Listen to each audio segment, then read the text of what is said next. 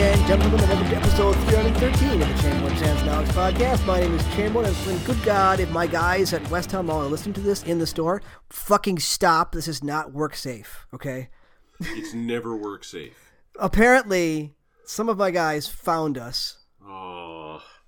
And... Are they teasing you about what a weirdo I No, am? they're not teasing. I don't know if they listened to it or not, but we should put it on in the store. I'm like, oh God, no. Yeah. Don't put it on in the store. If this is playing in a store right now, the people around you are bad fucking employees. Yeah. And you need to report them to their supervisor. Yeah, no kidding. Which would be me, so knock it off. Yeah. You're in trouble. You. Stop it. You, right there. Right there. Chance is here. Alex is not. We're hitting a stretch here where the three of us, cosmically cannot be in the same place at the same time. There's just too much there that, it would cause some sort of rift in space and time. But when you come back, it just makes me love you all the more. My heart does grow fonder in your absence. I've got one more at the end of the month I'm going to miss because my wife got her master's degree. Holy fuck. And we are flying off to we're shipping off to Boston to have her just go to walk. She's going to go and actually walk the graduation. Congratulations. So, yeah, a master's in English education. Oh, wicked. So, that's really cool. So, yeah. No, done entirely online, but the place is cool. They're we do real graduations. I mean, it's an actual place. It's Southern New Hampshire University. So it's a normal university that just does online classes too. So yeah. That's at the end of the month. That's wonderful. I can't say that I was not that impressed with Nashville. Mostly because I don't like country music. Okay, but where are you living? I live in Knoxville. Okay. Yeah, those are the same town in my head. Yeah. But Nashville is like a music town. Nashville is 100% a music town. It's 100% a country town. Although... I've heard it's a really good food town, too. It is. We didn't have that. We only had a day and a half there, so we didn't really get into that. I mean, there was a fried chicken place I wanted to get to that I didn't get a chance to because they make Nashville hot chicken, which is supposed to be really good stuff. But we stumbled across a kind of traveling exhibit called Immersive Van Gogh. Okay. Where they take this giant space and set up all these projectors on it and just basically projecting animated Van Gogh on the walls in this huge warehouse to music. Weird. It's honestly really cool. Look it up. It's honestly really cool. Well, it kind of weirds me out that you went to Nashville and found culture. And did the one thing in Nashville that wasn't from Nashville to do. Well, I also found, did you know that in Nashville there is a life-size reconstruction of the Parthenon? No. Life-size? Yes, and in that there is the largest indoor sculpture in the Western world, a 41-foot Pallas Athena. Okay, I would totally go to that. I did go to that. That's awesome. It is, actually. It was pretty cool. Yeah, that was so I didn't realize how tall it was until there's a sign that says the Athena's holding Nike in her hand, and Nike is 6'4", and it looks tiny because it's 30 feet up. So that was actually pretty cool. So. Apart from that, though, I had no interest in the Grand Ole Opry.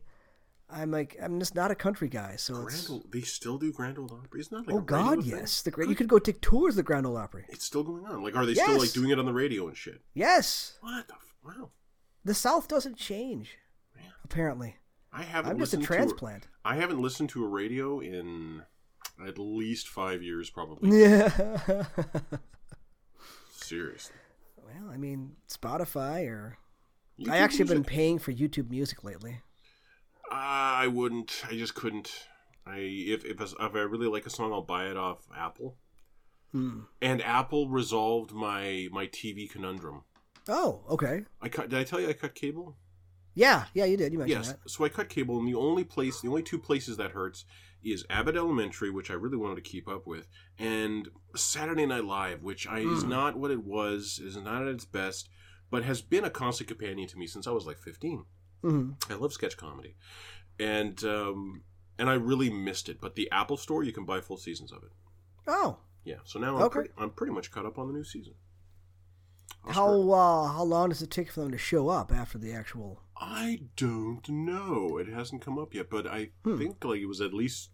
I bought it 2 days after the last episode, and the last episode was up. We'll see what happens on Sunday. I would expect it to be there on Sunday. Okay. We'll see. All right. Yeah. So, in my absence, I did play some video games. What kind of video games? Well, a bunch of little stuff. I played a racing game, which isn't really worth talking about, called Grid Legends, but it proves that if you put an anime storyline in anything, it makes it a little more enjoyable. Really? Because you've got, like, it's the whole, like, you're a member of a scrappy young team and you're being bullied by the money team out there, and you know, your partner gets injured in a crash, it's their fault, and has to have her foot amputated, and you have to come roaring back through the points, and you finally beat them at the end, and then you split off into a new team. It's just, it actually had, like, live action cutscenes in a racing game, and it was hilariously bad. Oh, yeah. It was hilarious. The racing was okay, but I kept playing because I wanted to see the next live-action cutscene. Because it was like it might as well have been Speed Racer. It was hilarious. I do. Like, whatever executive keeps on insisting that these are okay, it's never okay. I don't know. It must have been cheaper than actually, like, doing CG stuff. Yeah, 100% it would be. But... I don't know. It was amazing how bad it was. But yeah, this looks like free on, you know, was it an Xbox Gold game or what? No, it's just GameFly. Oh. I made an attempt at Kentucky Route Zero. Okay. And I don't know what it was trying to do. It was so disconnected, and it was basically a point-and-click thing, so it's not a console game at all. Do you, like, move around an environment, or do you move, a like, little bit? You move around an environment. At some point, it's an overhead map where you're just kind of pushing left or right to drive your dot along the map. Then you end up in a sequence where you're just choosing responses, and your responses aren't always... It's like nonsensical kind of Lynchian stuff. Aww. Yeah, it was just... I mean... I understand that it was made over the course of years. Mm-hmm. So I played through the first, like, episode of it, and it did not in any way grab me. Yeah, that sounds like all the reviews I read. Like, all the reviews were really positive about it, from what I saw. People were always hyped for the next episode of Kentucky Route Zero, but nothing I ever saw made me want to play that shit. Yeah, it's not a thing. But what I did enjoy, I stumbled across on Game Pass a game called Young Souls, which I had mentioned last week. Yeah, Brawler. It's a brawler. Very, very similar to Castle Crashers. Okay. Except it'd be 2-player co-op instead of 4-player co-op. Is there online co-op? Just out of curiosity. I believe there is. It's also couch co-op, which is kind of a rarity these days. So the way it works if you're playing solo is that you can tag back and forth between the two protagonists. They're twins, a boy and a girl. They're teenagers. And you can tag back and forth. If one of them dies, the other one hops in. You can kind of resurrect the other one. Which works because you can end up having different sets of equipment. Well, it's not infinite lives. You can only resurrect one once. Oh, okay. But you end up having different kits. Like I had the female character with like the faster knives for some attacks, and I had the male character with a big old broadsword in there to handle some of the heavier enemies. So you have two different kits tagging out. But what it does is that when you tag somebody in, there's a cooldown in the tag function. Okay. So you kind of have to plan it. Same thing if you use a potion. There's a cooldown on the potion for that character. So you can use your potion, then tag out. When the person's tagged out, they get some life back, but not all of it. So there's some management in there. Mm-hmm. It is... the longer I played, I kept like trying to figure out why these things did so much damage. I was getting like... Bosses would like one-shot you. Okay. And it was... and there's a parry function in there, and there's a dodge function, so it gives you tools to get around it. But if you screwed up, done. You're dead. Then I realized that in the first area, I had missed the unlock for the guy who improves your armor. Oh. So I had played through 2/3 of the game with like stock armor. Can you just go back to the guy? Is it no, I went back and I got it, and I had so many resources that I just powered up on my armor, and then it was like, now this is easy again. So does it play like a Metroidvania? Like, not really. There are 4 keys that you can pick up. And as you pick up keys, you can kind of go backwards and open up chests in previous areas, so it does encourage some of that. But it's a little more linear. The nice thing is that you can warp back to the home base at any point, and then warp back, again to where you were fighting. So there's no backtracking really. You can just warp to an area that if there's a chest there you missed, you can just warp there. And so there's no like platforming. It's like Streets of Rage. It's Streets of Rage. Yeah, there's no platforming. There's none of that. You unlock. You unlock like gadgets, like there's a bomb and a bow and stuff like that are used. You can level those up, but it's pretty straightforward, just brawling, parrying.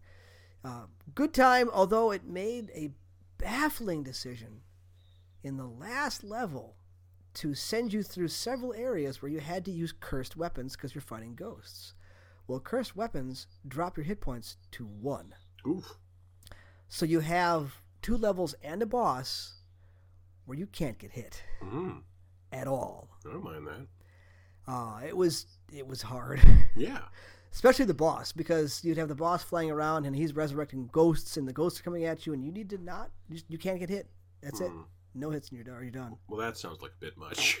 It was a bit much. It took me a while to get through it. The nice thing is there's 0 death penalty. You die, it boots you out to the central hub, and you can just turn around, walk back in, and start going there again. So it's a solid short brawler. I think $20 is about the right price for it. What's the name again? Young Souls. Young Souls. Yeah. It's okay. The basic story is you've got 2 orphans who've been adopted by a professor. The professor has discovered this goblin civilization in his basement. Always and is trying to negotiate the enemies peace. Are always the goblins. I'm sick of trying to negotiate peace. He's trying to negotiate peace, but there's been kind of this fascist revolution with the goblins. They kidnap him and decide to take over the town up above. So the kids are going down there trying to rescue their adopted father and finding things, and it tries to be a little highbrow stuff like, who do you fight for, and is this killing all okay, or blah blah blah. And none of that all lands pretty flat. I don't know. This sounds kind of this sounds kind of. Well, let's Metacritic this. What are we looking at here? I think it's in the 80s, low 80s. Last time I checked. 81, 83, yeah. 76 on Switch. It's a solid brawler. Damn it, that is appealing. It's a good art style too. I mean, it knows what it is. No, 0 voice acting, but I mean that's how you kind of keep the budget down. By just not hiring that. And I do just have nothing to play. So, how much you guys talk about Tiny Tina's yesterday or last week? Quite Are you you a both bit. playing it, or is it just Alex playing? Just Alex. Okay. I might consider it if he were to buy it on PS5, but of course he won't. So. Oh well, it's got crossplay between all things. Oh really? Yes. Damn it! Now that I said it. Yeah, I'm still not going to get it. See, here's the problem. I know he's super high in it, but the way he plays a Borderlands game, or Diablo for that matter, is not how a human plays these games. I'm not picking on him. It's just that he min-maxes the shit out of these things. He does, but like... and that's how he enjoys them. Yeah, that's part of... Yeah, and the act of pursuing it and getting it and making it perfect is a real... I can appreciate that, because going through Elden Ring... and just deciding that I'm going to do this build with this character, and so in order to complete this build, I need to run these certain errands, and I need to run out through this particular kingdom, and I need to climb this tower and get this spell that's up there, or get this shield. I fucking love that. I love the pursuit of that. But for the person who just kind of plays through a game and doesn't do that, doesn't participate in the end game grind or New Game Plus, Tiny Tina's Wonderland it's just Borderlands again. Oh, so you're playing verbatim. it? I am playing it. I've got about 8 hours into it. Yeah, that's what I expected. Except it's all just Borderlands. Except it's fantasy. Yeah, but you're still using guns. I mean, the fantasy is still so coat of thin paint down there. That the melee combat is not existent. I'm still running around with a pistol and an assault rifle or a submachine gun right now. No, but he said that there's this whole new shit where, like, instead of picking a character, you pick 2 classes, and then you get both of those classes skill trees. Yeah, I guess I haven't unlocked the dual class yet. I'm still. Oh. I'm running around with a little like a toadstool like companion, who's the top of his head opens up, but it's all teeth. Yeah, and I can't remember the name of the class, but it's I keep cranking dex up to increase the chance of my critical hits, and my critical hits just do ridiculous damage. So my little toadstool guy will go up and draw aggro, and I'll just like shoot you in the head from behind, and it works pretty well. I'm not saying it's bad. I'm just saying for the more casual player, it's literally Borderlands again. And yes, everybody loves Ashley Birch. I'm done with Tiny Tina. I'm tired of the shtick. I'm tired of it. And it's not like a Far Cry where the gameplay itself there's something really cool about the feel of it. In Borderlands, it's just shoot you, dodge, numbers, big numbers. Yeah, no, literally, that's what it is. So, I got like 8.5 hours in. I guess it's a full-size game. It sounds like it so far. If you haven't unlocked the I haven't unlocked that. What's I can't remember her name. It's not Ashley Birch. It's the other woman. Wanda Sykes. Yes, she's awesome. Apparently, she's kind of like understated about things. Apparently, Andy Samberg does a good job too. Yes. So they're fine, but it feels like Tiny Tina's always yelling, which is the character. Yeah, but she always was that way. Yeah, I know. It was always the character. But I was almost expecting a bigger visual upgrade too, and it's not there. It's just running 4K. But I don't know if the art style really supports 4K-ness. No, I think it would. Like it's all bright, beautiful, semi-cell shaded esque. So you want it to be as sharp as possible. Yeah. Yeah. I don't know. It's not bad, but it's not something I'm going to think about when I'm done with it. It's like, okay, I'm gonna move on. I really like Ashley Burch with the salt and pepper hair. Whenever you see a picture of her nowadays, she's got the salt and pepper hair, and it's like, are you kidding? Wait. No, she does. Did she dye her hair? Because there's no way she's actually getting old. No. I think it was stress. I think she's been through some real shit. Like, I don't want to get into it, but I think she's been. I don't follow her like enough to know anything more than Alex could tell you some when she shows up with stuff. Some stuff that she's been through, and it's nothing that she's done. It's just she's had some shit happen in her life that was really rough, and I think just the stress of it has made her. I don't want to say go gray young, but it's shocking to see her. I kind of dig the pixie haircut she's got going now. Yeah, but like she's still fucking Ashley Burch, right? And which brings me around to Severance. Severance. Do you remember? You ever watch Parks and Rec?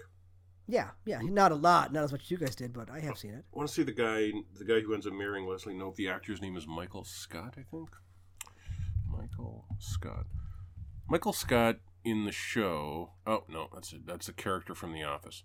Hang on. Park. Oh, wait, I'll just look up Severance. That'll tell me the actor's name. Severance cast. Click. Adam Scott. Adam Scott. Okay. Adam Scott in Parks and Rec was like a kind of a John Mulaney-esque adult who looks like a child kind of person. Okay. And to see him in Severance as a middle-aged man, and to see that face like going through the process of aging, which was not permitted to happen to like Tom Cruise's face. It's neat. It's kind of shocking to see him as a like a real adult. And Alex warned us off Severance off the first episode. He said, "Yeah, even Adam Scott can't save this." And so I ignored it. And then he starts emailing us this week that, wow, no, actually Severance is really good. So I started watching Severance. Yeah, I do find Severance quite interesting. The cast is fucking awesome. Adam Scott, Patricia Arquette. I'm not familiar with Britt Lauer, but she's doing a great job. John Turturro. John Turturro. Christopher Walken. It's really, really quite nice. It's kind of a really dark, dry comedy thriller, but the comedy is like bleak and dry as shit. Okay. I feel like the whole thing so far, the company is like, seems to be an analog for America and what's going on with its politics, but that's kind of deep. Like the company itself is pitting agencies against each other or pretending that they don't exist at all. It's really weird. And I love the weirdness of it and the consistency of the consistent high quality of the acting and the writing. I think makes it quite Apple enjoyable TV, of course. It's not on like Netflix or Disney. Okay, but let me ask you this: do you have a PlayStation 5? I do have a PlayStation 5. So you could get a free 6-month account to Apple TV Plus and enjoy all of Ted Lasso right now. Ted Lasso. Share with your family Ted Lasso. But I would also remember to cancel it. Yeah, and I did, and mine is running out on the 24th. But I'll still be able to access my Saturday Night Live, and that's the important thing. Is that with PS Plus? Or is it just PS? Because I still have PS Plus for like no good reason. No, it's just you got a PS5. That's all it is. If you sign up for it via your PS5, you'll get the 6 months. Then you can go into a different room on your PS4 and log into your Apple account and watch Apple TV in there. And you still got it for 6 months. Anyway. Yeah, okay. I did not know that. I'll totally resub when the new season of Ted Lasso happens. I also watched Death on the Nile on Disney Plus. Speaking of insane casts. Hang on. Isn't that the second one in that series? Because there was Murder on the Orient Express and then Death on the Nile, yeah. And I liked Murder on the Orient Express. And if you like just like the idea of going to the movies and being dazzled by sets and all these glittering, beautiful actors, and they're just chewing through scenery as really as really kind of, I don't want to say two-dimensional characters, but boldly presented characters. Well, that mustache, I mean, come on. So you got, the mustache is It arrives before he does. This show actually gives you the backstory of the mustache, and it's a wonderful and tragic story. and given that it happens in the first 5 minutes of the film, I'm prepared to spoil it. Hercule Poirot is a young man in the trenches of World War I, it felt like. Could have been World War II, I don't know. But things are going badly, and his entire platoon has been ordered to attack this enemy position, and they're all like, well, we can't do that, we'll all die. And the boss is like, not many people get the opportunity to die for their country, so this is how we got to do it. But young Poirot says, Captain, I have an idea. If we use our gas grenades, in 2 minutes, it will cover our advance. He goes, that's crazy. The gas will blow in our faces and we'll all die. No, look at the sparrows. They have all turned east. That means the wind is going to pick up from the east in about 5 minutes. We can do this, but we have to do it right, and we have to do it now. And he saves his entire platoon, and they take the point, but his boss dies, and there's a big explosion, and he gets like shrapnel all up in his face, and he tells his fiancée that he doesn't want to see her. He can't, obviously she would never want to be with a monster who looks like this. Yeah. And she shows up and holds his hand and tells him that, he's a good man and everything, and he turns like, but what are we going to do about this? And he shows her all the shit on his face, and she kindly reaches down, she goes, you, my dear, will grow a mustache. And years later, you see this incredible two-tiered mustache on the lip of Kenneth Branagh. And we're off to the races with Kenneth Branagh, Armie Hammer, in probably his last major studio role in a long time. Was this filmed after all the weirdness? This was filmed. I'm sure he was doing the weirdness before, and by weirdness, listener, we need to. Nothing has been ever proven with anything. No, but sounds like horrific violence and certainly implications of cannibalism. Yeah, like the violence did happen, and to the point, like I don't even remember what the fucking story was. I remember it was just like, okay, I'm good not seeing Armie Hammer and anything else again. But he's there. He remains talented. What distracted me most in his being there is that he was like baked tan the whole time. Okay. Like a sunburned tan. Like, I don't know if that was on purpose or whatever, but it was distracting. But you've also got Gal Gadot, Annette Bening, Tom Bateman, who I don't really know, Letitia Wright, Russell Brand, Ali Fazal, Emma McKay, Rose Leslie, Jennifer Saunders. Hang on, there's more. Ridley Scott. I don't know that guy. Ridley Scott, the director? Apparently. Yeah, just like an incredible, dazzling cast. And it doesn't feel, it's not as sharp as Knives Out. It's not, period. It kind of feels like a Disney-fied, fun for the whole family murder mystery. There's something very produced about it, but it was still fun. I give it, 3 stars. 3 stars. What was the other one? There was one other movie. Oh yeah, I never talked about Nightmare Alley. I fucking love Nightmare Alley is the last thing from Guillermo del Toro. Oh. Mm-hmm. Again, an incredible cast. Let me get that up. Did you see Crimson Peak? No. Okay. But I know that one. That's another very gothic horror. It is. And when I say, listener, that I feel like Nightmare Alley is Guillermo del Toro's spiritual sequel to Crimson Peak, I mean that in a way that he took everything that he fucked up in that movie and got it right in this movie. Crimson Peak begins as an interesting kind of character-based drama with, I want to say, Amanda Seyfried was the lead, and Tom Hiddleston is the guy who comes in to sweep her off her feet.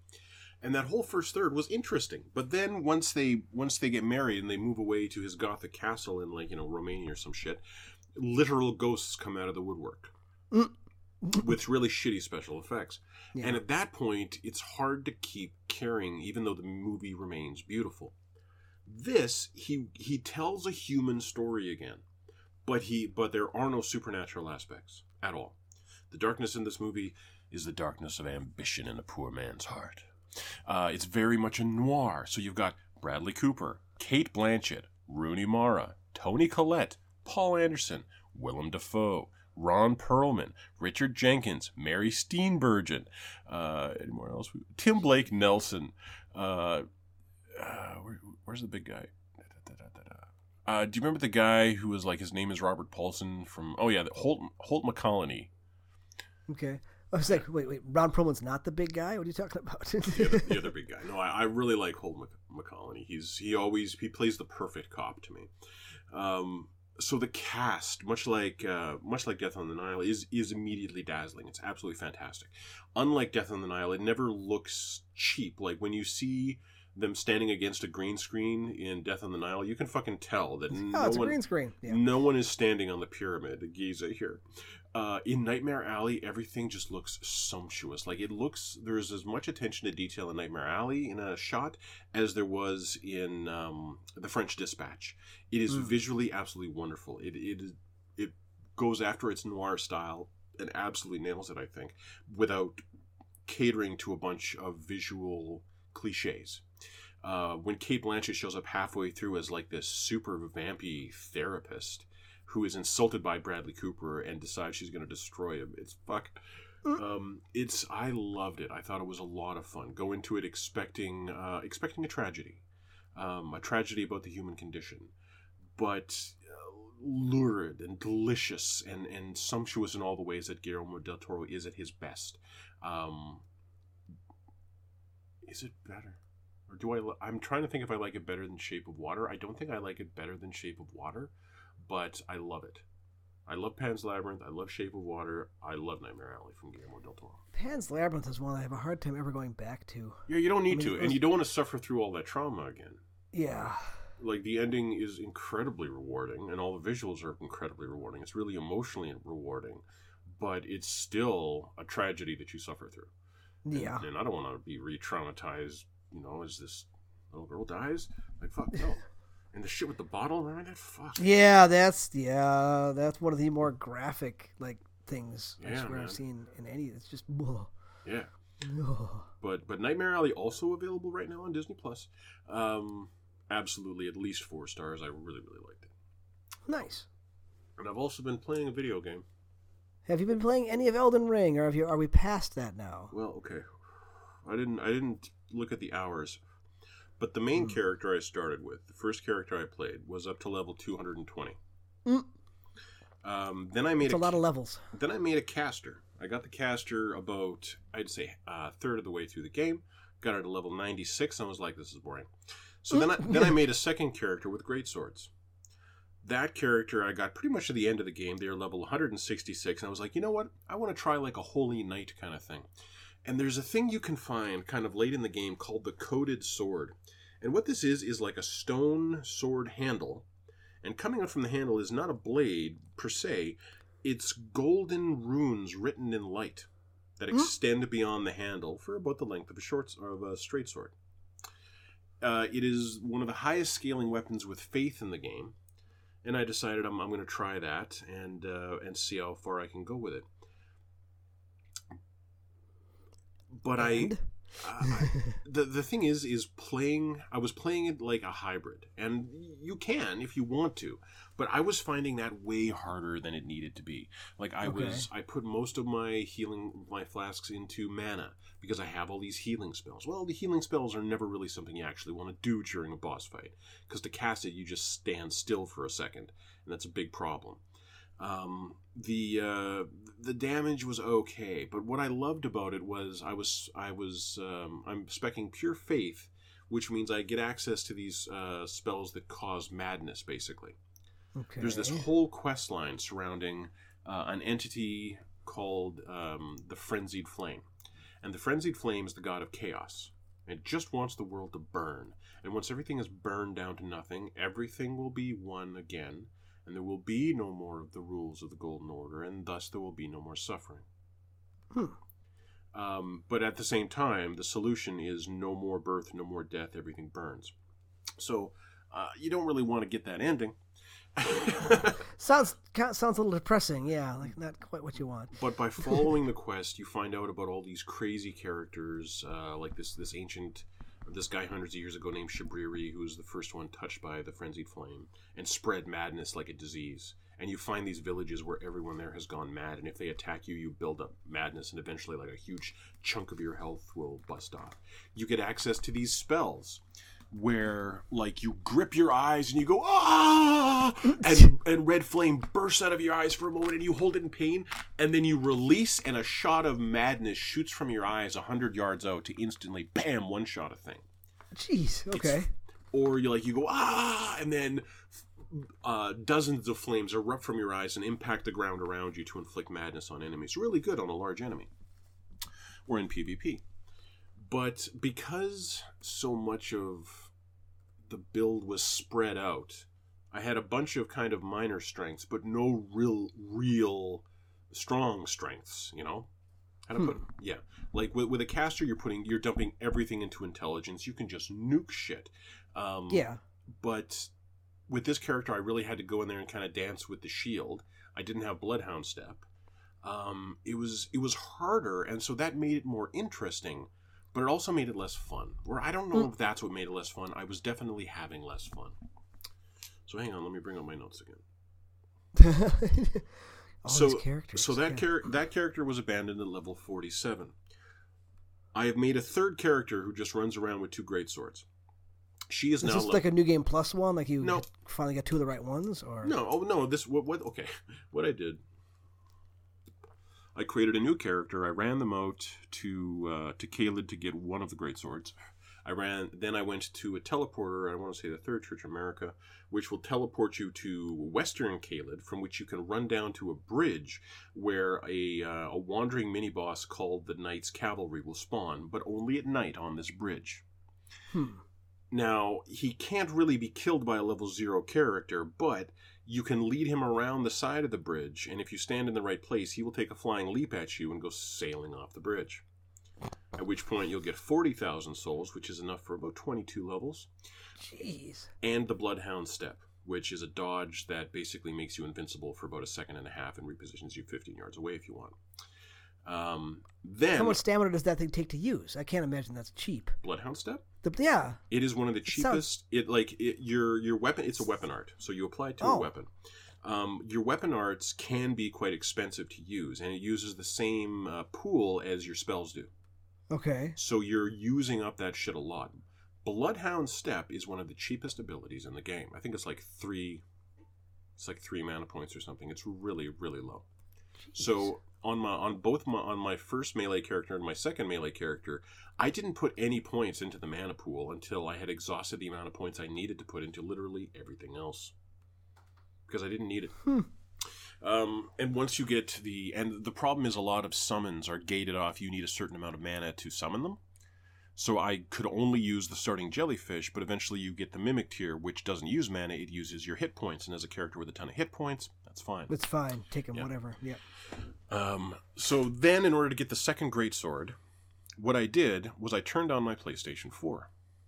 Which is attached to the same, which is also attached to the TV with my PS5. Mm-hmm. I just created a bullshit Hotmail account that I've already forgotten the name of. Created a new PSN account, which is like a sub account of my current PlayStation Plus, so I can do multiplayer on this different account. Logged in, ran this character out to Caelid, got the greatsword. Now, listener, if you want to trade items, listener, this is the important shit to listen to. If you want to trade items in Elden Ring, then from the War Master's Shack, where you can buy a bunch of ashes in the Limgrave region, you run north to a Colosseum. As you approach the Colosseum, you'll be invaded by an NPC. Don't worry about it if it kills you. What you want to do is get to the door of the Colosseum. You're going to pick up a Duelist Furled Finger and the Duelist thing that allows you to just send a general thing. Now, this is important because if I were to ask for co-op and summon myself or summon a friend in, we could be invaded by another player whose job it is to kill the summoner. Okay. I fucking hate these guys. They're all dicks. Yeah. But if you duel, you cannot be invaded, and you can still drop items and pick them up. So, listener, if you want to do this, find the item in your inventory you want to drop. You can drop weapons and armor, basically. And then you select it, and you'll have the option to leave it. And then you just leave it on the ground. It'll go, are you sure? Yeah, just leave it on the ground. The other character can then pick it up. The only caveat to this is if the character who's picking it up doesn't have any weapon upgrades going on, and you drop a +1 S-Stock on the ground, the other character can't see it. You can only see an item that you already have an upgrade. Like if I had a level 25 in my inventory, I could pick up a level 25. If I have a level 5, I can't see a level 6. So it's actually fairly generous, especially compared to any previous Souls game. So I did that, ran it out, co-opted with or dueled myself, dropped the sword, and then that's it. Now I've got this character. Got two of them. Yeah. Now I've got this character with the great swords, and they're both so heavy that I had to run around nude for a couple levels, just because like each is 24 weight. Just don't get hit. Just don't get hit. It'll be fine. And then I'm off to the races again. And what's different about this playthrough is I'm doing multiplayer constantly. There's a little castle at the southern edge of the Weeping Peninsula, south of Limgrave, and it's a fairly small dungeon. Like you can walk through it in 15 minutes if you know what you're doing. And when I got there, I activated the summon thing in the area, which means that people can summon me to this thing if I volunteer for co-op. And then as I walked forward, I would just go, okay, if anyone wants me, I'm here. And I activated whatever you need to activate to do that. And then I would walk about 15 paces and get whisked away to like these catacombs on the far side of the island where someone needs help. And I would run these people through this catacomb that I'd already beaten and already activated the sign there. And then I would be returned to my body in the castle. There, all the dead guys are still dead where they were, and all my potions have been refilled. Handy. And do you keep any souls you earn when you're out helping somebody? Yes. And you get souls from bosses and shit like that. So it is actually a very efficient way to earn way more levels. But the point is, it took me like 2.5 hours to get through this fucking castle because I couldn't make it 15 feet without someone in Weeping Isles needing help. And I was enjoying, like I was playing a little bit of it on my 220 character, but I wasn't enjoying helping people who obviously knew what the fuck they were doing. Like, I will be invited and go help another level 200 player. And they don't need help clearing this castle. I know, because I don't need help clearing this castle. Because you did it, yeah. So when I'm being invited now, it's by other players who are adequately leveled to make this a challenge. That it's still you get pulled into a similar level. It's not a similar level, okay. but they don't have my swords and they need help. And I'm here to help. And like I had a really low HP pool. I had no armor. I could get one shot fairly easily. But I helped a ton of people. And when you help these people beat bosses, they freak out. You can tell that like they were having trouble. That's why they use the summon. It's not something very common at low levels. But now I've got like 50 of the things because you get one every time you successfully help someone. Huh. Yeah. So I'm loving it. I'm still loving it. So 6 months or a year to an expansion? They have to have some DLC for this eventually. It's been too successful for them not to. Yeah. But there is a rumor floating around. I wonder. Have you heard the rumor floating around is Sony's going to buy From Software. The rumor is Sony already did, but because it was leaked, they decided not to announce it. Sony bought Bluepoint already. Yep. But if they buy From Software... Okay, so... With the whole thing with Microsoft and buying Activision, Microsoft, at least for now, is being fairly magnanimous, saying you could still have your X game, Call of Duty, on there, right? Is Sony going to do the same thing, or is Sony going to go like, you know what? No, I think Dark Souls 4 is here only. I think Sony. No one wants Dark Souls 4. They want Elden Ring 2. True. Yeah. Well, no, people want Bloodborne 2. Yes. And Bloodborne 2 would be a much more natural fit as an exclusive, since 100%. Bloodborne wasn't exclusive. And given that they're they're a 2-game studio, that could totally be doable. And what you could do is you could put Bloodpoint or Bluepoint and one of the From studios on Bloodborne 2, and then you could say, okay, go ahead and make Elden Ring. And I think they would be pragmatic about it, because probably at least 80% of the sales of Elden Ring seem to have been on PC. The amount of sales that have occurred through Steam is boggling. Yeah, I know. Yeah. It's just crazy. It just keeps on selling. And I don't think Sony would look at those numbers and say, we don't need that money. No, Sony always needs the money. I mean, exactly. I can't imagine them being that stupid about it. No. So you can have your cake and eat it too with a 2-game studio like this. If they actually did buy From Software. If they did, because that feels like a rumor that as a Sony guy feels too good to be true, because it's definitely what I want to happen. Who owns From Software now? They're independent, right? No, they're part of Namco Bandai. Oh. I think Kadokawa. And I can't see Sony buying all of Namco Bandai. They're not. No, but Sony doesn't have that kind of cash. No, but you wouldn't have to buy the whole thing. Just say I want to buy this part of it. Yeah, but then why would what's the benefit of Namco selling them? I'll give you more than it's worth. Okay, at that point. Yeah. And given how, but here's the thing. Given how Microsoft has been about acquisitions lately, I can see Sony really wanting to make sure that they get some larger names in their stable or larger publishers in their stable. I mean, they bought Bungie, yay. Yeah, Bungie's fucking nothing. Nobody cares about that. The Blue Point's good, but nobody cares. They announced a couple other studios, like they bought the fucking Jade Raymond studio that hasn't made a game yet. Oh yeah, that they probably bought it for her. I don't know. What has she done? I like to think they've seen. What I said was, again, Jade Raymond has never actually. She's never been an auteur to me. She's never been like, it's a Jade Raymond game, therefore it's good. Now that said, if you look up her games, she has worked on a lot of good shit. She has, yes. But I still don't associate any of that with her specifically. I just feel like she was there and made a good public face for the game. But I think a Sony exec walked into Jade's studio and saw what they were working on and said, "Holy shit, how much to buy your studio?" And they said, I don't know, $10 million or whatever the fuck it was. X dollars, yeah. And then Sony considered how much would it be to buy the studio once this game hit shelves, and found that to be a much bigger number, and figured it would be smarter to invest now. But that wasn't a very hype-worthy acquisition to me. None of the recent acquisitions from PlayStation have been particularly hype-worthy to me. But if they were to buy From, I would be quite pleased with that.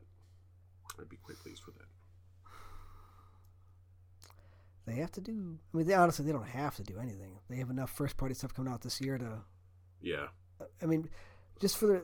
Okay, Horizon got swallowed up unfairly. Again. Yeah. You should go back and play more Horizon. That's what you should do. I know, and I want to go look at all the pretties. I really do, but the fun of just running around and tending to my business in Elden Ring is still so much fun to me. And I was telling Alex last week, I'm pretty sure at this point, I put more hours into Elden Ring than I ever did Bloodborne. And I replayed Bloodborne a lot.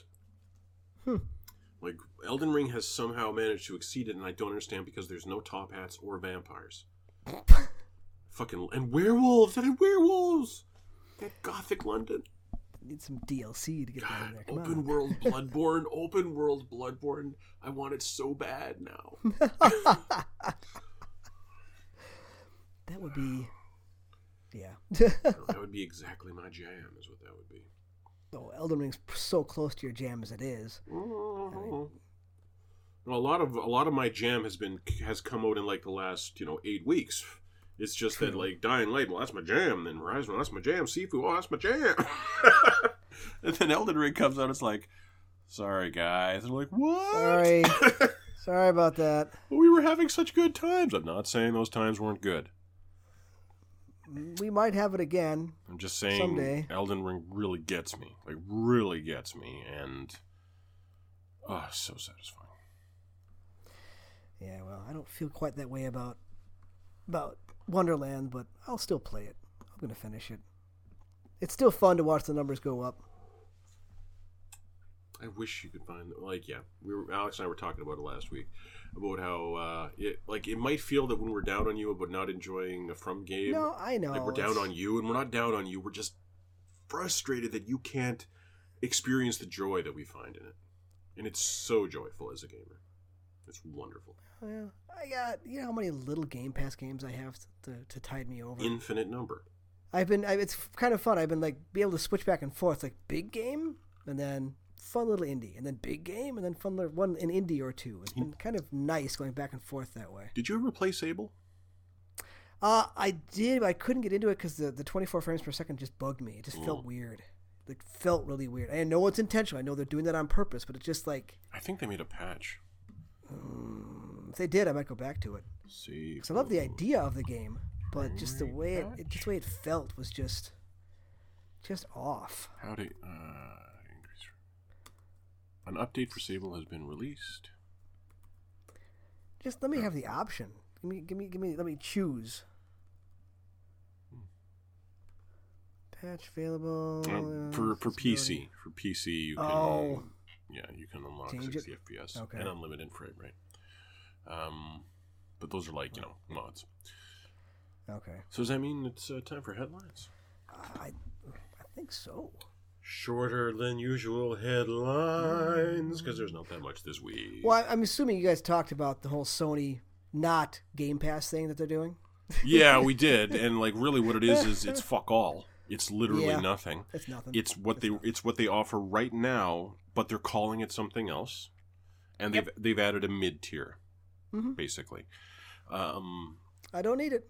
I'm actually relieved that I don't need it. Yeah, and so there's the thing right now where if you have like gold PlayStation Now access or whatever it is, like the $60 a year access. Yeah. If you have that, you will automatically be turned into the $120 a year PlayStation Plus and PlayStation Now. Oh shit! Ultra I gotta version. turn that off. I don't want that. Well, you can have that Ultra version. Yeah.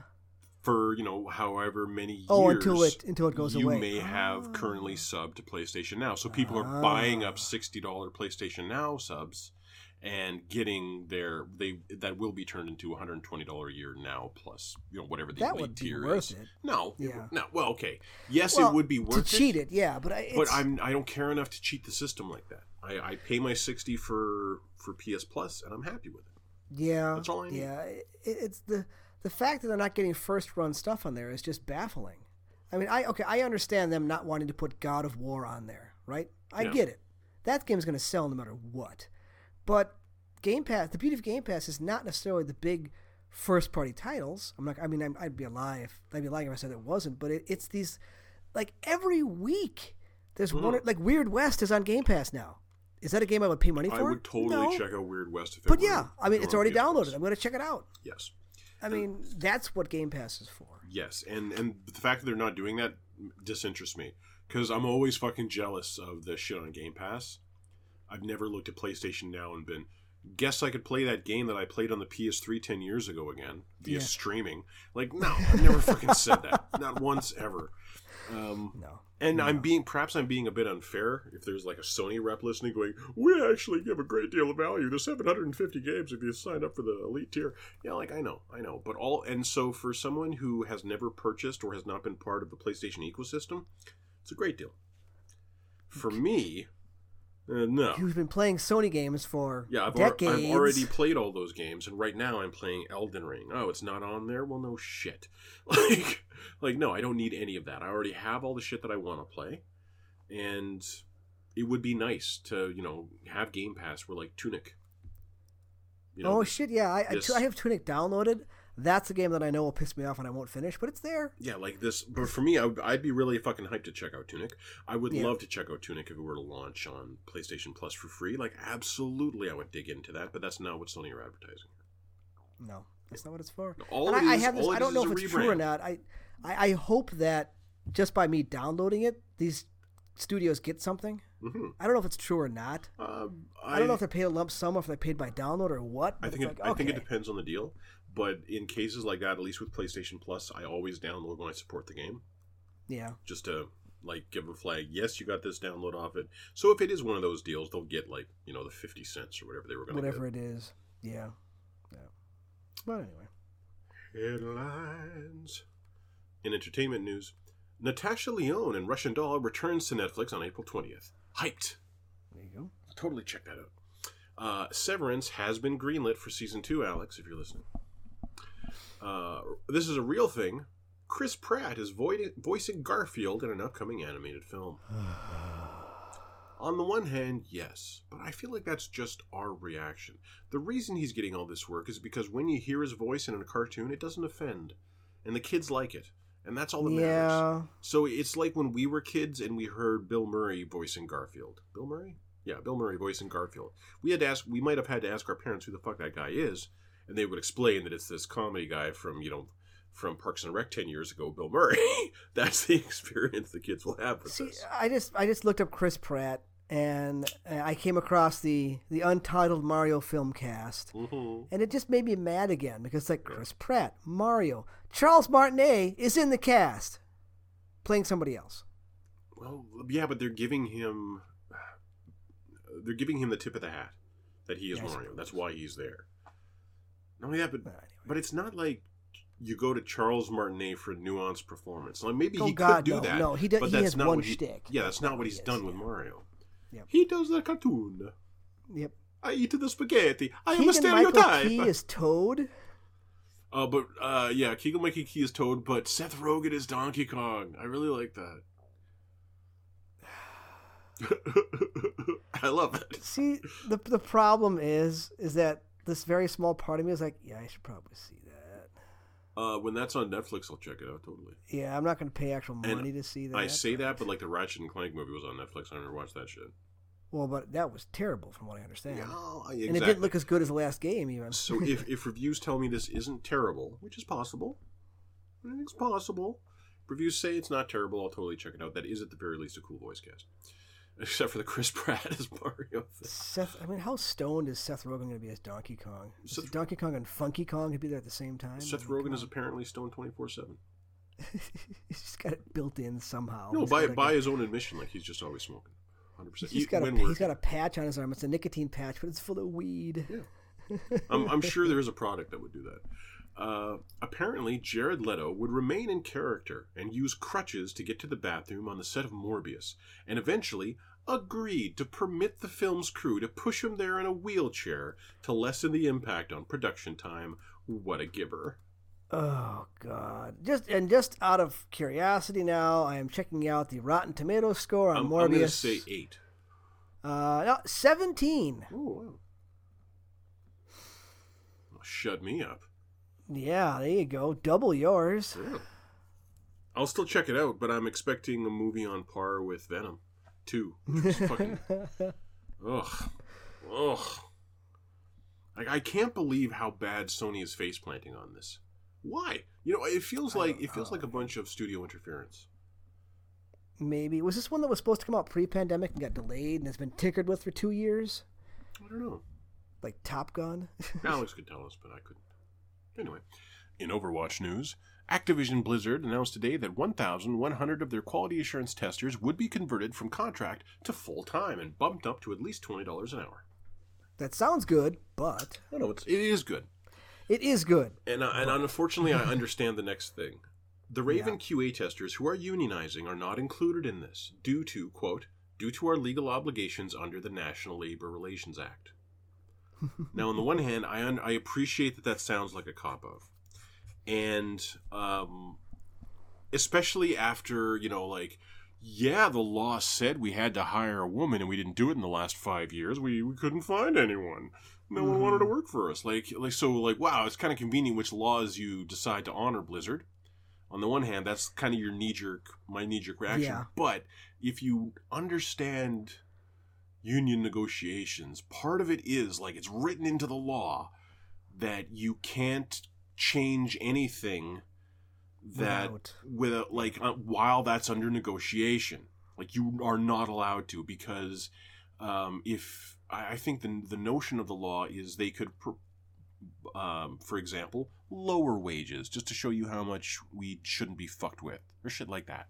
They could do it punitively. They could use it to influence their employees. One good thing I saw is there's apparently a law looking to be passed that will ban bringing your employees in and showing them anti-union propaganda and forcing them to do it on company time.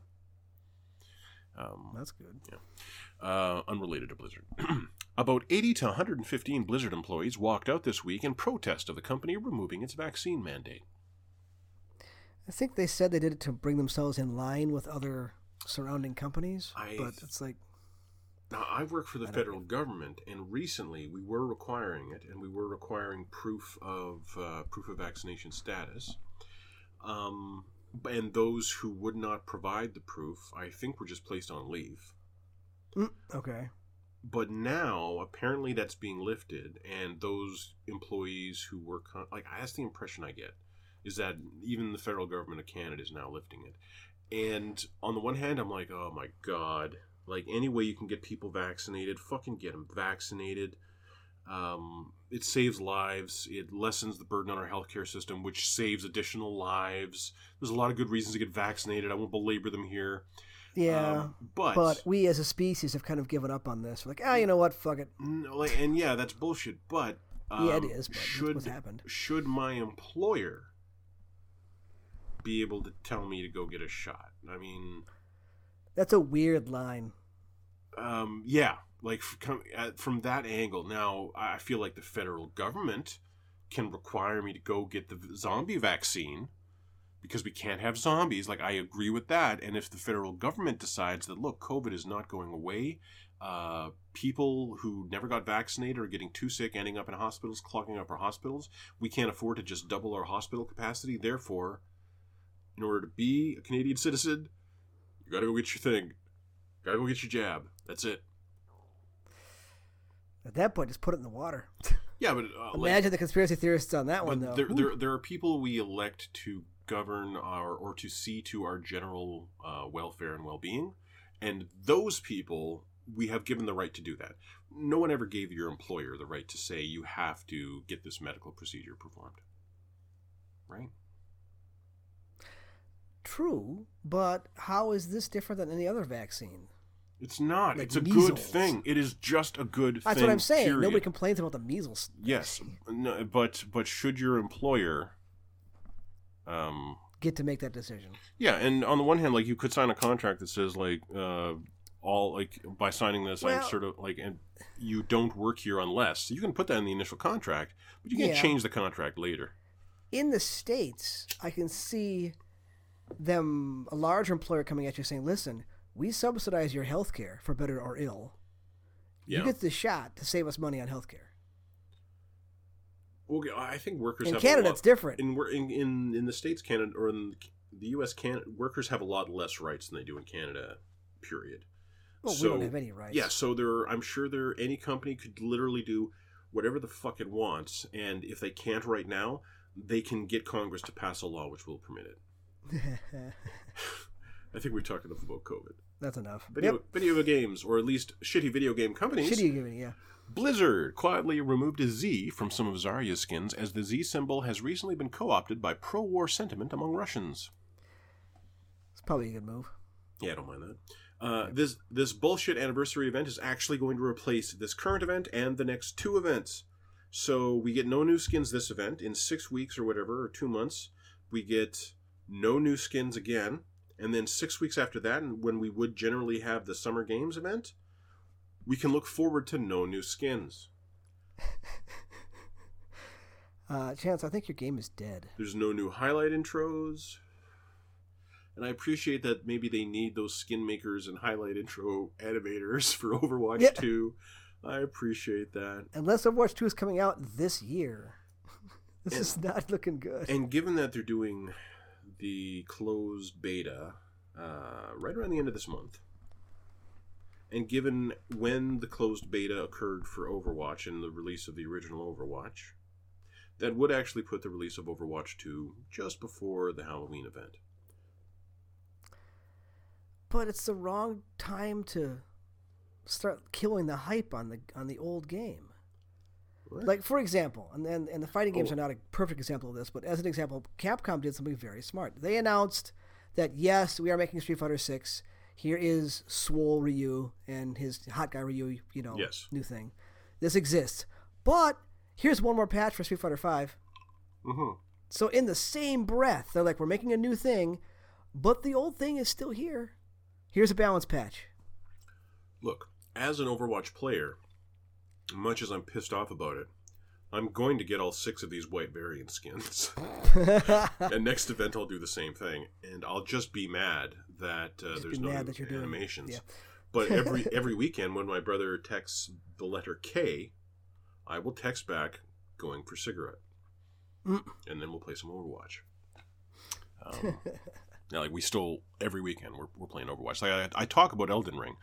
We're playing Overwatch. In fact, I got a soundboard play of the game this week. Nice. Yeah, and I had a match where I came out, it was a King of the Hill match, and I came out on Tracer the first round, and they came out with Symmetra. And usually when it's a well-played and well-supported Symmetra, I'm going to have to switch off Tracer. But I just obliterated this sim. I didn't die the entire first round. I just beat the crap out of them, and one of their supports switched to Brig, and I beat the crap out of the Brig, stuck her with my pulse bomb, and then I emoted, ooh, scary, and blinked away. And then they came out with a full team of Tracer counters, so I switched off, and I don't remember what I switched to. They won the second round. In the third round, I switched to Sombra. And we won, and I got play the game on Sombra. Nice. So it was one of those makes you feel like a winner. Actual player, like you know what you're doing. Yeah. I can certainly beat these these gold/silver quality players on PlayStation. Sometimes I can do it. I'm a man. Okay. In Elden Ring news, a new patch makes Bok the Seamster easier to find, and it absolutely allowed me to meet him finally. In previous games, you would go into a hidden secret area that you'd really have to be... Like, you'd have to be walking around the rafters to find it. And you'd walk out onto a little terrace, and you'd look out over this vista, and you'd see that there's an item over here. You'd pick up the item, and then you turn around and you walk away, and you'd never notice that there was a character standing silently in the corner. But if you were to go and talk to that character, they would say some shit, and then they would appear later in the game. Nothing related to what they had previously said. Jeez. And so the internet collectively would figure it out. In Elden Ring, you'll be riding your horse along the ground and hear, "Hello? Is anyone out there? Someone perhaps willing to be of service to the great Kenneth Haight?" And like they will call you over there, and Kenneth Haight will say, "My castle is south of us. Go clear it out. There's a bunch of assholes there, and come back to me." And if you talk to him again, he'll go, "What? You haven't cleared out my castle?" And you talk to him again, he'll go with the castle. Like they will call to you in Elden Ring. It is a huge difference. People can complain all they want. It's much more invitational to the quests than previous games were. But Bok, I never found on my first playthrough. On my second playthrough, I think, no, it might have been more recently, I was just running around the starting area, and I saw an item in a field, and I'm like, I don't think that's ever been here before. And I ran out to the field, and I could hear someone talking, asking me to identify them. And I would walk this way and that way, and I couldn't see fucking anyone. But I noticed that this bush looks a little weird, so I roll into the bush, and the bush is this little monkey man. He's called a demi-human. This little monkey man who doesn't understand why you just rolled into him. Oh, right, sorry, I was enchanted to look like a bush, and you were just breaking the spell. I really appreciate it. And then he starts kind of weeping about having to go back there, and they're all monsters that'll just kill me. Oh, what am I gonna do? And then there's nothing else to say to him. Like, you can't talk to him anymore, so you just walk away. Later on, if you go down to the beach on the western coast of Lemuria, you'll find a cave. This cave will lead you to an island further off the west coast, where you can actually get dragon powers at the Church of Dragon Communion, once you start slaying dragons, of course, and getting their hearts. Well, I mean, but now, as you do. Now that I've talked to Bok, I walk into that cave to start it, and Bok is there, and someone's beating the shit out of him, and he's laying there dying and resigned to death. But if you go further, if you go through the dungeon, and at the end of it, there's a couple of demi-human chiefs that you have to kill, the reward for that is the seamstress needle, or the sewing needle. And with that, you can make minor modifications to some armor sets. It's usually like take off the cape or not. That's pretty much it. But and it costs 500 runes to do that every time. But if you bring it back to Bok, he will decide to live, and he won't just die there. And I met Bok. This is the first time it's ever happened. Is in my current playthrough. Is I met Bok at this grace further up after finding him in the field, taking him or helping him out in the cave, giving him the needle.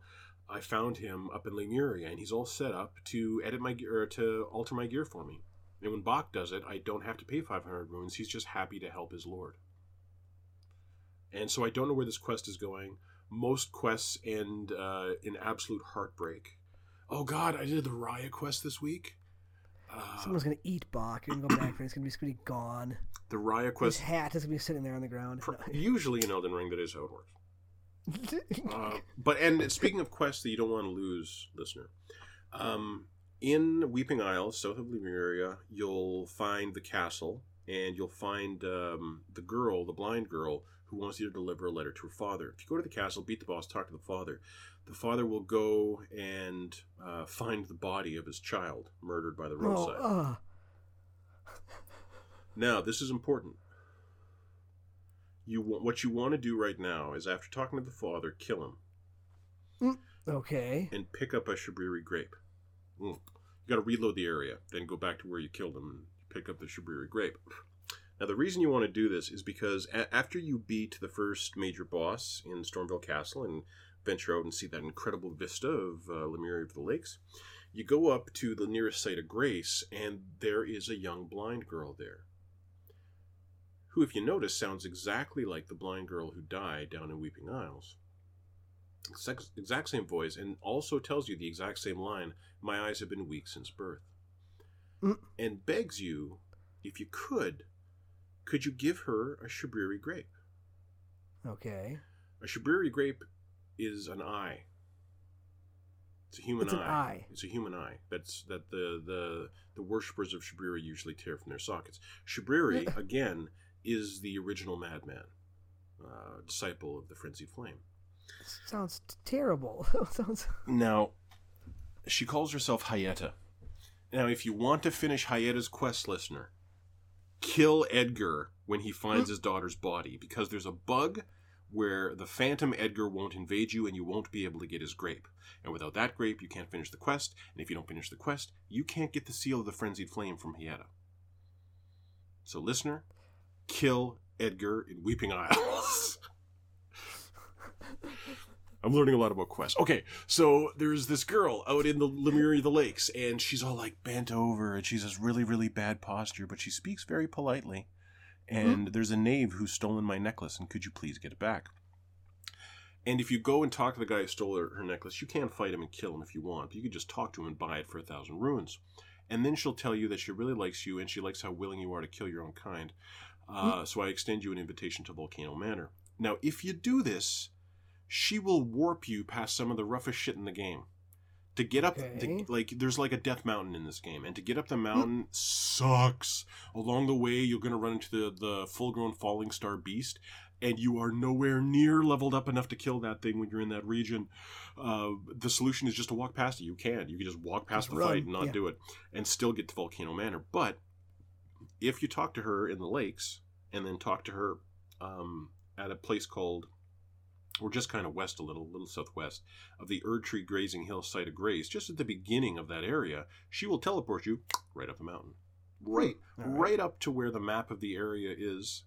It's like, knowledge of the game is just wonderful. Oh, and her quest, she eventually, for me, she discovers the secret of her birth, which basically drives her mad. And she's always called you very kind and very uncompromising. And so would you please, I'm begging you, do me this kindness and kill me. And can you at that point? Absolutely. Okay. And you'll get the item she drops if you want. The only thing you can do for her to help her live is to walk out of the room and then go kill the boss of Volcano Manor. I think. No, you have to kill a different boss. You have to kill a different boss and get a different thing. And then this would drive me insane. None of this is actually like you got to look that in the game. It is. But you got to look it up. No, that's part of, not a feature. No, for some people, having the community discuss among themselves tips, sorting it out, sharing shit like I just did about Edgar, and you got to kill him there, or else you might not get him. Yeah. That's really a cool part of when From Software game launches. That initial week or two, yeah. Yes. No, it's been like a month, and there's still shit. There's still shit people are finding. It's wonderful. It's really cool. And they're patching it to add whole quests. There's a whole quest with a little jar boy now. And he wants it for you to become potentate of the jar people. And, I'm not entirely sure where this is coming. I'm looking forward to it. I got to go talk to Alexander the Iron Fist, the big jar guy. Okay, headlines. The potentate of the jar people. A streamer managed to beat Elden Ring as a pacifist, that is, only using summons or abilities that do 0 damage to enemies. I don't know. How do you kill enemies if you're doing 0 damage? You just run past them, you don't kill them. All right. And, you know, people have beaten the game at 0. But that means, like, he beat the final boss with just summons. And I watched some of the stream. He was speccing heavily into heals. So all he would do is, like, run around and try to heal his summons and buff his summons. And he fucking did it. Jeez. It's incredible. All right. Well, Elden Ring has remained Steam's top seller for the last 6 weeks in a row. that's crazy. So, yeah, if I were to buy From Unbelievable. Software, their next release would still come out on PC. Yeah. Rogue Legacy 2 is out April 28th on PC, Series X and S, and Xbox One. They changed the art style on that, though, didn't they? I think it still looks good. In fact, I think it looks really good. I watched the trailer today. I'm trying to remember. Oh, yeah. Well, oh, wow, 94? Well, no, that's not. There's no way. No, that was a Google Yeah. thing. That's not it. Okay. Yeah, okay. Yeah, they did, but this looks pretty good. Rogue Legacy, the only Rogue thing Chamberlain ever finished. That's barely a roguelike. It's a really Rogue is. Light. Yeah. Remedy, and this is the biggest news of the week for me. It is. This is honestly really cool. Remedy announced this week they have entered into an agreement with Rockstar to develop remakes of Max Payne 1 and 2 for PS5, Series X, and PC using their own internal engine. Wah, wah. The game's budget will be paid for by Rockstar and is currently in the concept development stage. Sweet. I know, but like I worry that maybe their engine is not the way to go for this. Not only that, but they've already announced like 6 fucking projects. When is this getting done? Who's working on this? Well, no time soon, probably. I mean, they're just in the Concept literally development in the stage. fact finding stage. Yeah. Yeah, but with all that other shit they've already announced, like we're gonna be like the tail end of this generation at least before this comes out, which makes me sad to see this announcement. Because you know that the generations are that no generation again will last as long as the 360 PlayStation 3 generation. That was such an aberration. Well, we'll see. We'll see if like superconductor production picks That's up true. anytime soon. Ubisoft announced that Ghost Recon Breakpoint NFTs are all sold out, and those who purchased, quote, own a piece of the game and have left your mark in its history. So, speaking of NFT news, I saw this on Checkpoint. Okay. In case anybody doesn't watch Checkpoint, there's an F1 racing game that was selling NFTs, and one of them was literally $100,000 for a blinged out F1 racer, Okay. and somebody bought it, Oh, right? my God. And there's like an NFT marketplace where there are these things going back and forth, but for hundreds of thousands of dollars. Well, this team lost the F1 license, so the game is gone now. And all that money is just gone. It's just No, it's become as valuable as NFTs and cryptos always were, which is as Yes. valuable as whatever the next person is willing to pay for it. Yep. So I thought that was some sweet justice there. Yeah, So, any NFT, like if you're going to argue an NFT, tying it to a game is insane. yeah. It's just insane. Like those servers go offline. Period. Mhm. You can't And guess what? name It's one, except for like World of Warcraft. That's been around for 20 years, I think, or it feels like. Oh God. Yeah, World of right. Warcraft is the only example I can think of. Anyway. And even that's been losing to Final Fantasy lately. Yeah. Like a lot. Crystal Dynamics is now developing the next Tomb Raider game using Unreal Engine 6. Well, maybe we'll keep it. Maybe that'll have it come out sooner than later because it should be hopefully faster Yeah. on that. I just wanted to do like You played the first of the new Tomb Raiders, right? I played the first 2. I loved the first one. I really liked the second one. I always enjoyed the platforming of them, but Yeah. the third one was just too little, too late. Was it after The Last of Us 2? I played it after The Last of Us 2. The second one or the third one? The third one. It came So out. that It was- came out that- before that The was Last Shadow of Us 2. of the Tomb Raider, Yeah. right? Was the It third came one? out before The Last of Us 2.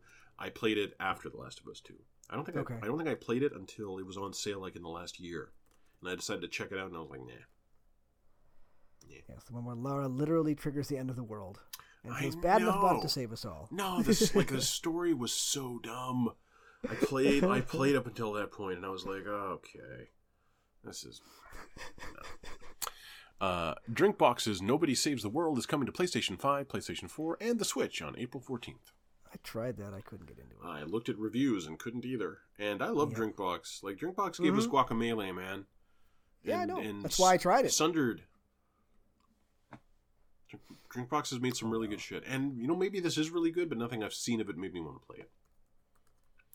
Oh, this is actually big news for some people. Ron Gilbert and Dave Grossman are making a new game, Return to Monkey Island.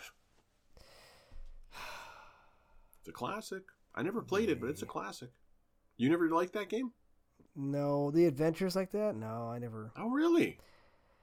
I never played a lot of those. Like I Monkey played a Island, ton of those. I didn't. Space Quest. Space Quest was amazing.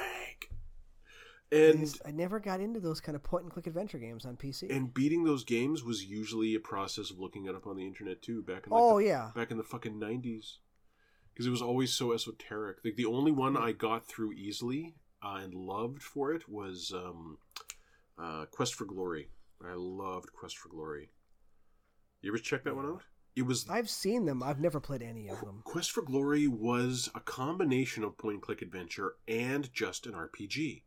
Where you find gear and level up, and I always loved playing as a thief and building up your. But it was so stupid. Like you leveled up shit by doing it, so you would pick up 100 rocks, and do a thing that held down the space bar or something and walk away, and your character would throw 100 rocks. But if you use up all your stamina, you'll start using hit points, and you can come back to a dead character. So be careful.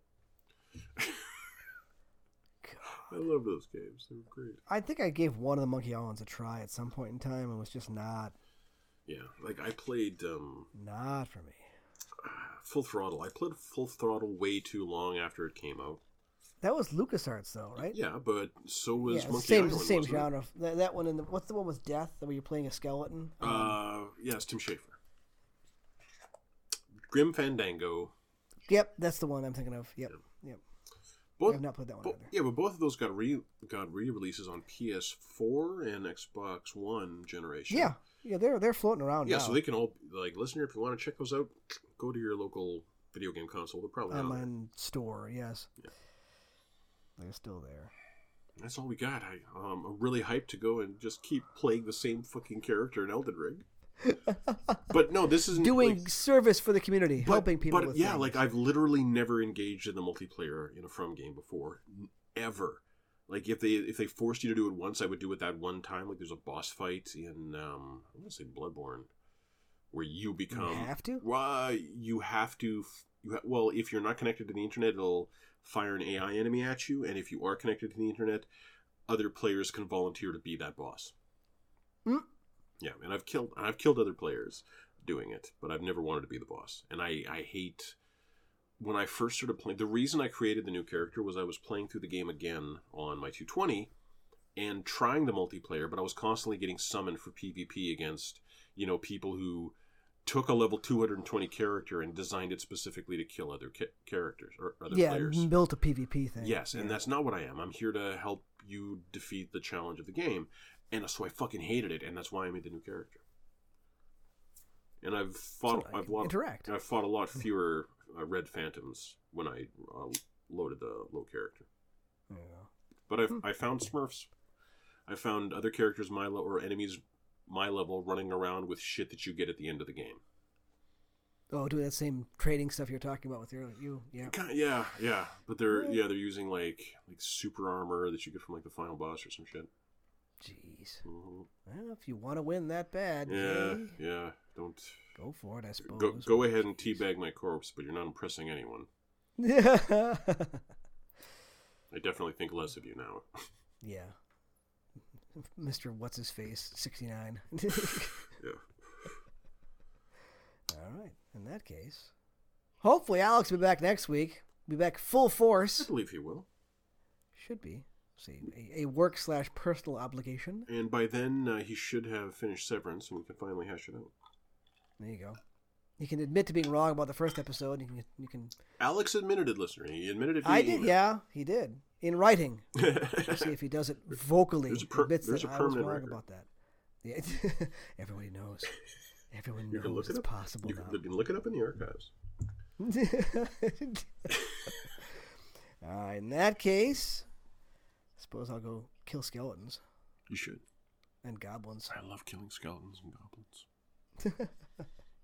They sometimes when you get a headshot in Wonderland, they'll just keep coming at you with the name changes to like disembodied skeleton or things like that. Name So they don't quite die, but they'll because when you hover over an enemy, it gives their name, says what they are. Okay. If you get a headshot, sometimes you'll knock the head off, and the name will change to like injured skeleton, and he'll start just kind of coming at you slower. It's actually pretty funny. In Elden Ring, you kill a skeleton and its bones will shatter apart and it'll collapse to the ground. And then you walk away and you don't notice that those bones are glowing. And if you don't hit them again, those bones will reassemble and it'll be full health and it's coming for you. So there are skeleton summons, and that aspect can be quite handy for some fights. They basically can't be killed. Unless the boss does AoEs constantly. But if you have a holy weapon, like a weapon that is holy to begin with, there are certain weapons that you'd think are but aren't, and some weapons that you wouldn't think are that are. When you just kill that skeleton with that weapon, it can never get back up. There's all kinds of little things. Like there's these little, they look like sea cucumbers, and they're sitting out there in swamps. And if you get close to them, all they'll do is they'll go... and they'll blow poison at you. Blow poison mist all over the area. But if you walk up to one of those things with a weapon that's imbued with poison, or a spell that has poison on it, and just go poof poison into them, it will overload with poison and detonate in a huge poison explosion, and those things are always grouped together. So you can like walk up, hit a guy once, walk away, and destroy a field of these things. Elden Ring is so deep. It's wonderful. Sorry. We're done. That's all right. We're done. It's the game that keeps on giving. It does. All right. In that case, Chance, thank you for being here. My pleasure. Thank everyone for listening. We will see you in a week.